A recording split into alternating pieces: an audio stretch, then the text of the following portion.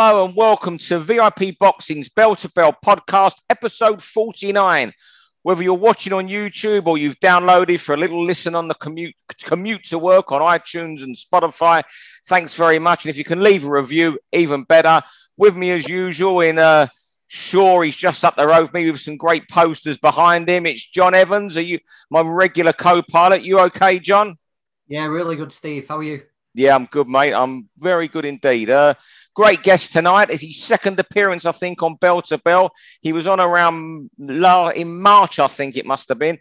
One of Britain's top commentators and certainly most popular broadcast journalists whose voice you hear regularly all over the place. And it's a great voice as well. Up there with the very best. Andy Clark. How are you, Andy? That's great. I might record that and use it as my ringtone. How's things anyway? You were on Talk Sport duty the weekend. How did that go, the show? Yeah, it was good. It was really good fun. I've been doing that the last couple of weeks. I was with them for Fury Wilder, and it's great. It's really the format's great. I started at Talk Sport, did first 10 years of my career there. Then last summer I got a call to go back and do radio for the first time in ages, and I'd just forgotten how much fun it is. Like the freedom you get a lot of time to talk, and they don't pull any punches, those lads. Adam Catterall. Yeah, but that's Talk Sport. That's Talk Sport, isn't it? Yeah, it's good fun. Really good fun. Yeah, I mean, did you find it hard transforming back, having done a lot of TV to radio? Because I know when Mick Costello went from BBC to DAZN, he was saying one of the things that, he's got to remember is sometimes when you're doing TV commentary, silence is better than plenty.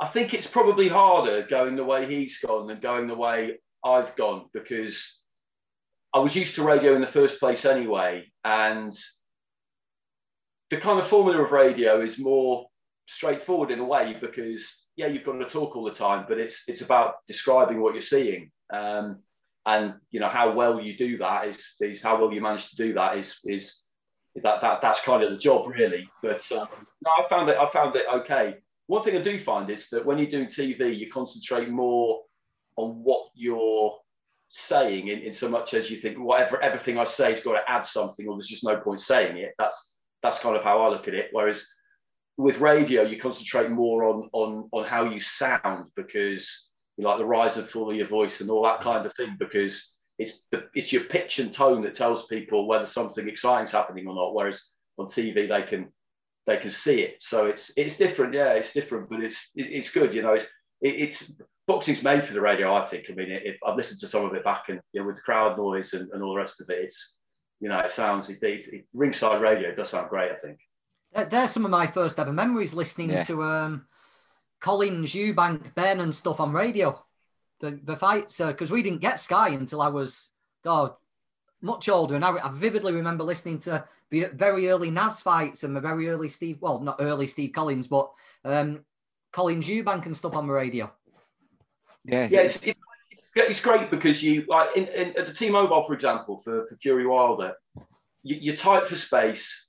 Adam Catterall, who was anchoring it, he was sitting in front of us on a radio mic. He had his laptop on his knee. You've got it. It's live sport. It's rough around the edges. And that's a real, either you can do that or you can't really. And that's what I always really enjoyed about it when I did it the first time around. I just really enjoyed the live element of it, the live aspect of it. And you don't really get that much direction. You take an ad every now and again, but other than that, it's just all the way through. Like, one thing I did find a bit weird when I switched back about a year or so ago is that in TV, you've got someone talking in your ear constantly. Yeah. Whilst you're talking, and I don't mind that. You just get used to it. In radio, no one really says anything to you. And the first couple of times I did it, it kind of freaked me out a bit, because I was just thinking, no one said anything to me for like a whole round. Are we still even on air? So yeah, the two things that I spoke to Mick about it as well, Steve, when I saw him Joshua Usyk week, and he said that one of the things he was having to get used to was just how the noise in your headphones, basically. But I mean, he's I think he's transitioning pretty well from what I've heard. Yeah, he's good. He's good. I'm a big fan. Anyway, this podcast is pretty raw and rough around the edges. You know how it works, Andy. 6 rounds, 3 minutes each round. John rings a bell after 3 minutes. John's going to start us off because he likes to start us off with round one. I thought we were getting pretty professional at this, Steve. I thought we knocked the rough edges off this a long time ago. yeah. Well, I think we're pretty rough and ready still, John. Anyway, John, you're going to start us off tonight with round one if you've got your clock ready. Yeah, you ready? Yeah, you fire away round one. Well, firstly, Mikey Garcia. Now, let's give Sander Martin credit. You know, he did his thing. But if you told me that a fighter like Sander Martin would have been beating Mikey Garcia a few years ago, I wouldn't have believed you. I found it all a little bit sad, to be honest. You know, I thought Mikey looked terrible on the scales. I know he's never ripped to pieces, is he? But he looked a little bit overweight. And he looked a bit of a shadow of himself in the ring, just chasing Martin around, not closing the distance well. He's had a bit of a long career, hasn't it? And the memories of that outstanding fighter that beat people like Salido, Lopez, Rocky Martinez, those memories are fading, aren't they? And maybe the night we saw him come back from that long contractual layoff and blast out Zlatan Canning, maybe that might be the last outstanding Mikey Garcia performance. But you know what? I'm just wondering if you think he's already done enough. Well, did he do enough in the first part of his career to rubber stamp himself as one of the best fighters of his generation? Or do you think he still needs to do a little bit more? I've been pretty disappointed with the second half of Mikey's career, really. The second half of his career, I think he still won 2 world titles, but I think the biggest mistake he made was leaving Top Rank. You're talking about Top Rank fights there, John. Their matchmaking of him was faultless. They got him to 34-0. Then he had 2.5 years out and was soon just looking for the money fights. At the moment, you remember him for the no-show versus Spence and losing for a good European champion. It could have been, should have been, and would have been. He should be talking of him as a first-time Hall of Famer, but we're not going to be. Yeah. Yeah, it's that lengthy period out of the ring since he's come back, he's just not been the same, has he? And when he beat Robert Easter, we were all kind of assuming he'd fight Lomachenko at lightweight and what a good fight that'd be and all the rest of it. And then he just jumped up to welterweight, and I don't know anyone who saw that coming, and he's not showing any signs of dropping down. And like you said, he didn't look great physically, but once you've gone up that far in weight and stayed there for long enough, it can be really difficult to get back down with it, can't it? So maybe he could do super lightweight still, but I don't think he could do lightweight again now. And I think his best days are firmly, I think they're long gone, aren't they, really? Yeah. Such a shame. Such a shame, because he was a phenomenal fighter, wasn't he? He was one of those rare guys who could do everything. He could box, he could finish people, he could be aggressive, he could be clever and set traps. He had absolutely everything. And I know it was probably a very wise move, bank account wise, to chase Spence and Vargas, but I think career wise, it was pretty much disastrous, really, and it spelled the end of him way earlier than it should have done. Yeah, a very good career, but should have been a great career. Yeah. I think that's how you see it. You know, he chased the money. If that's his motivation, no problem. But his legacy as a fighter is damaged by that. You know, because I just think. Round 2, over to you, Andy. And I know this one grates with you about ripping titles from champions. Yeah, so this is one of these boxing phrases which I hear a lot, much like one I did the last time I came on, which was, it's what you like. This idea that the challenger has to rip the title from the champion, translated as the challenger has to win and then some. I just think it's an absolute nonsense, because any fight, as soon as the bell goes, it has to be judged purely on its merits, and you can't have somebody retaining some kind of advantage just because they're the belt holder. As soon as the bell goes, essentially, there should be no champion and challenger. Surely the title has got to be regarded as vacant whilst it's being fought for. And in any case, the champion already has a privilege in that, obviously, if it's a draw, they retain it and they don't have to give a rematch if it's a draw. So I just think this idea that you, as a challenger, you have to win at least, say, 8 rounds to 4 to be in with any chance of getting it, or some people would argue even by virtue of the fact that the champion is almost always fighting at home, and a lot of people seem to think it's okay that the home fighter gets the rub of the green, champion plus home advantage, then you're looking at needing a knockout. But it's just something you hear a lot. You know, they didn't do enough. They didn't do enough to rip the title from the champion. And I just don't think that's not what sport is. Sport is supposed to be an even contest, a level playing field. And I know this is boxing, and it can be different, and winning away is hard, whatever country it is that you're boxing in. But this notion that one of the privileges of the champion is that if it's close, they're always going to get it. It's wrong. I mean, I can't have it, not at any price. You don't become the new Olympic champion. You don't have to win by 5 meters, do you? If it goes to a photo finish in the Olympic 100-meter final, we don't give it to the defending champion. Yeah, it's a load of rubbish. Interesting what you said there about home crowd as well. I remember speaking to Jim McDonnell after the Groves and DeGale fight, and he obviously was raging about the decision, and he got laughed at for it, but he said judges should be given earphones to protect themselves from the home crowd. And I believe it's like something that people are trialing now, isn't it? It might even happen in a couple of countries. But the entire thing's, as you said, Andy, the titles go up in the air. It's a vacant belt. Whoever wins the fight wins their title. Yeah, I think it's become that saying over the many, many years, a favourite saying of promoters and you know, people in the camp of someone the champion who wins a close. I've heard promoters say, well, he didn't do enough, enough to beat the champion. And I think it's just become etched in boxing folklore. It's an unwritten rule because promoters, fighters, their camps have saying it. It's like boxing. Boxing is the Wild West. It invents its own things. And this is another thing that boxing's brought in, an unwritten law. Round 3, the DAZN pay-per-view. I just wondered what you guys thought of it. I don't see how DAZN can go the way they are without a pay-per-view platform. I'm not at all. It's impossible. Maybe that's a lot of the talk while they're trying to buy BT, obviously, except to bring a pay-per-view platform. But they're going to, to get these big fights, it's impossible to operate without pay-per-view. And obviously, there's been a lot of stick this week, and I think lot's been made of what Eddie said. There's been this little clip of Eddie going around the number of times Eddie Hearn said there's no pay-per-view, and I think they're paying the price a lot for that. And I think when Eddie said that, okay, you can say he was lying when he said that, but I think his intentions were not to have pay-per-view, but he's suddenly realising if they want fights like the Joshua Usyk rematch to see off Sky, they've got to have a pay-per-view channel. And I'm not giving him sympathy here, but I do think his intentions were good to try and move away from that because it's impossible. I remember when I was at Box Nation, eventually they had that intention. I never said they wouldn't not be pay-per-view, but they had no option but to go that route in the end. Yeah, I think it was. I do think it was inevitable. It has been good viewing, good fun watching Eddie pull off. Even for him, what is probably his best and biggest moonwalk of all time on this one. But for me, it just depends if they do it, but they really do only do it for fights like that. Then I don't really have a problem with it because as you say, okay, you can hold his feet to the fire and say, but you said pay-per-view is dead and blah blah. Things change. And they've realised that they can't do those kinds of fights without it. If they do only do it for those really, really big fights, then fine.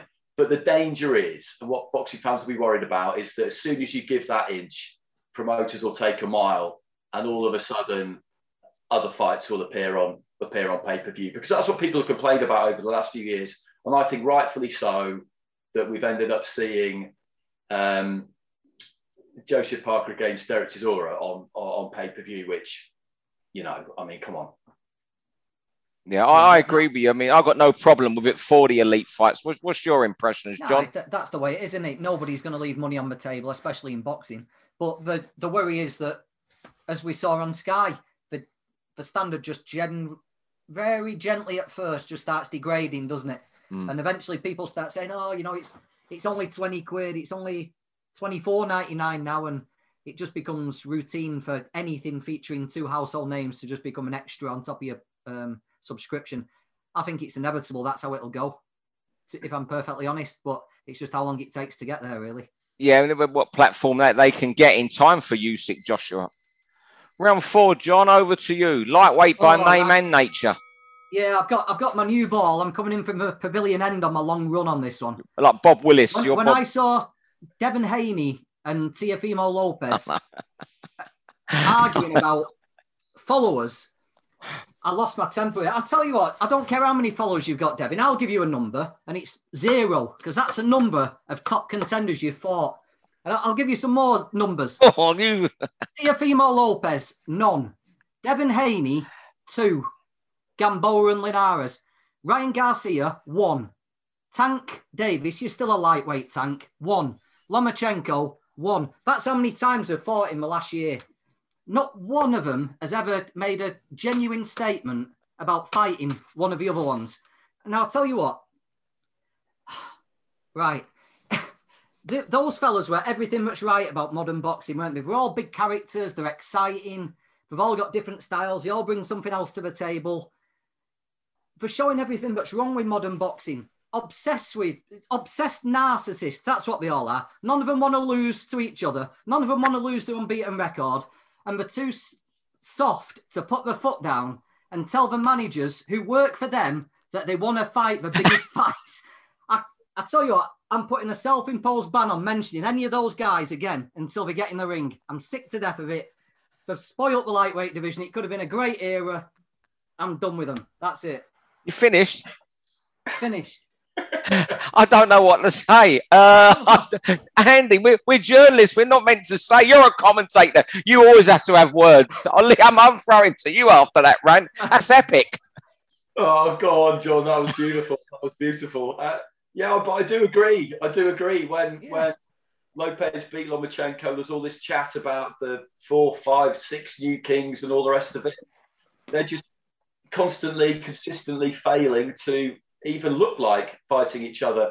And to watch them at ringside, like 2 children talking about, it was almost like my dad's harder than your dad. Yeah. I mean, it's just absolute horseshit of the highest order.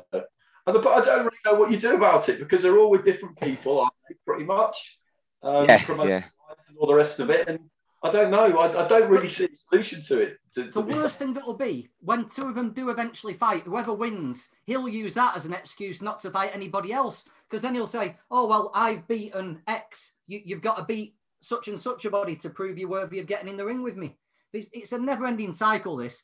The only people that can change it are the fighters themselves, and not one of them has got any little bit of inclination as to change it. It's such a shame. But it's everything that's wrong with modern boxing. Yeah, it's look, I'm from a different generation, so I did see that interview, that clip, and I was wow. And I think I a similar comparison to something what Andy said, and I was writing about it today on my notes, and it was almost like, the 2 of them discussing having a best of breed dog, and one saying my Dalmatian's got 101 spots, and the other saying mine's got 102.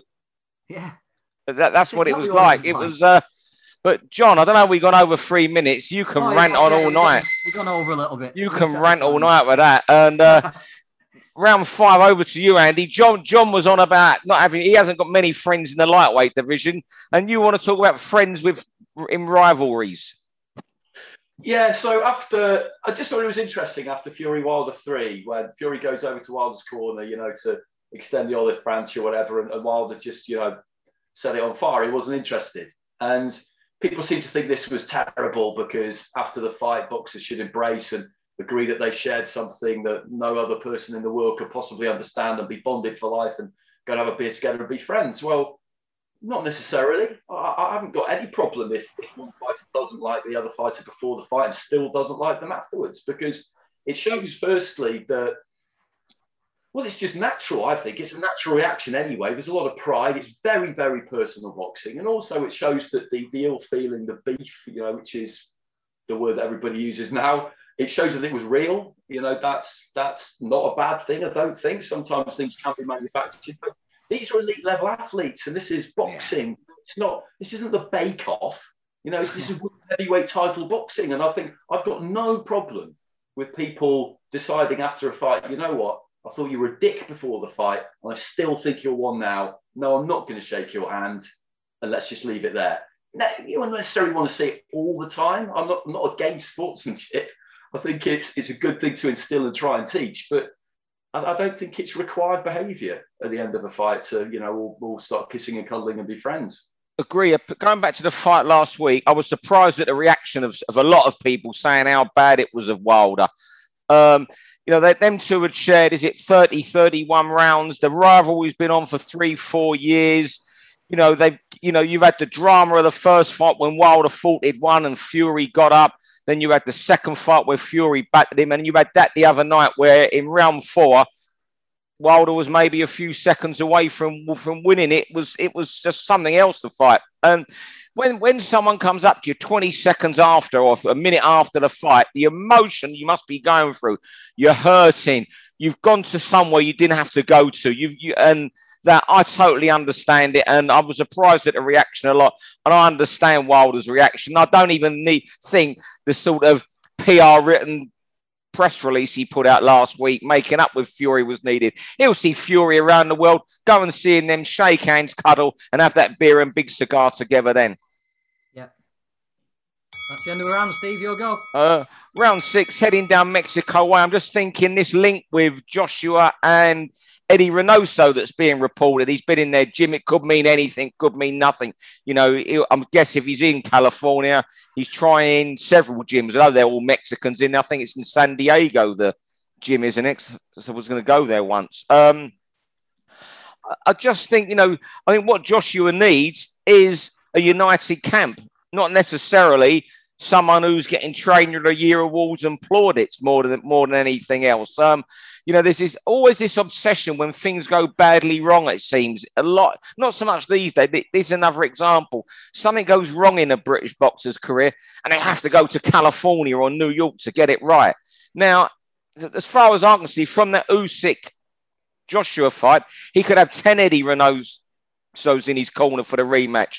I don't see how he wins. And if he did win with someone else in his corner, that trainer shouldn't be Trainer of the Year, but Trainer of the Decade. I just wanted your guys' take on it.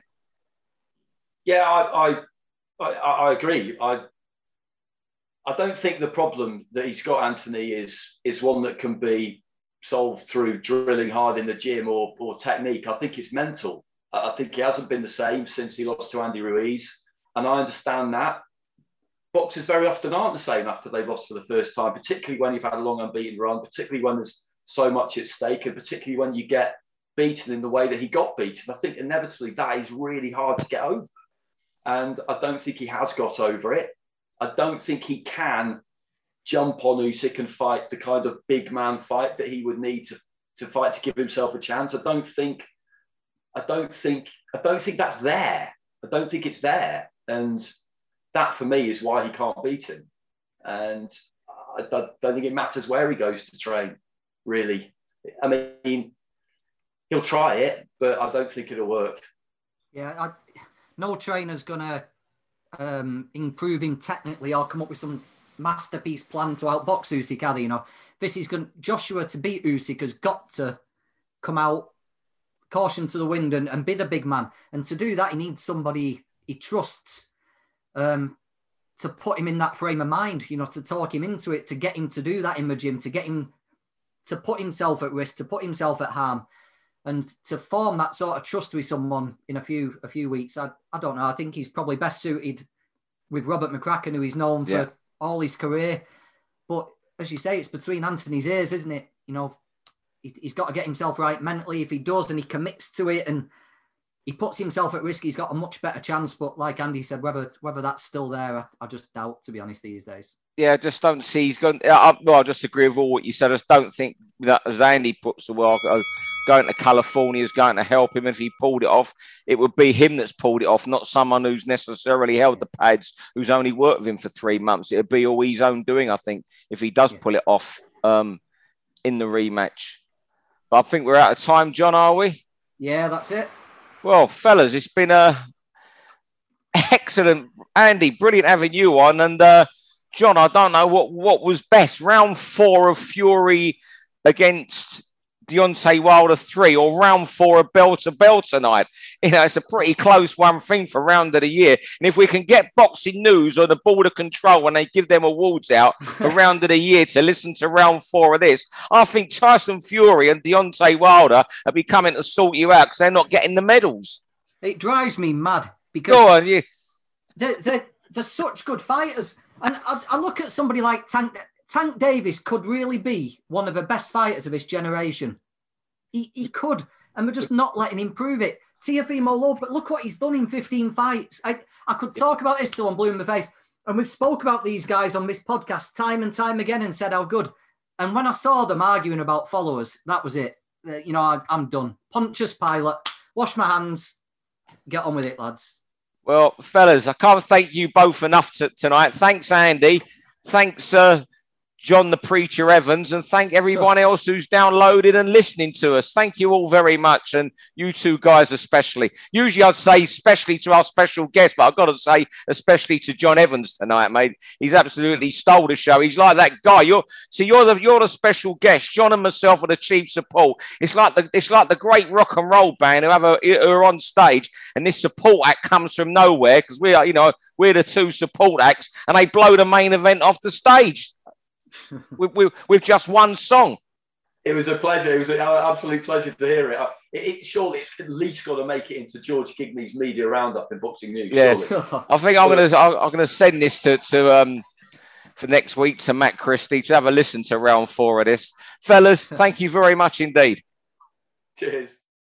For all boxing info, news, and latest interviews, amateur and pro across the north, click and subscribe. VIP Boxing Promotions. Also, Twitter, Instagram, and Facebook.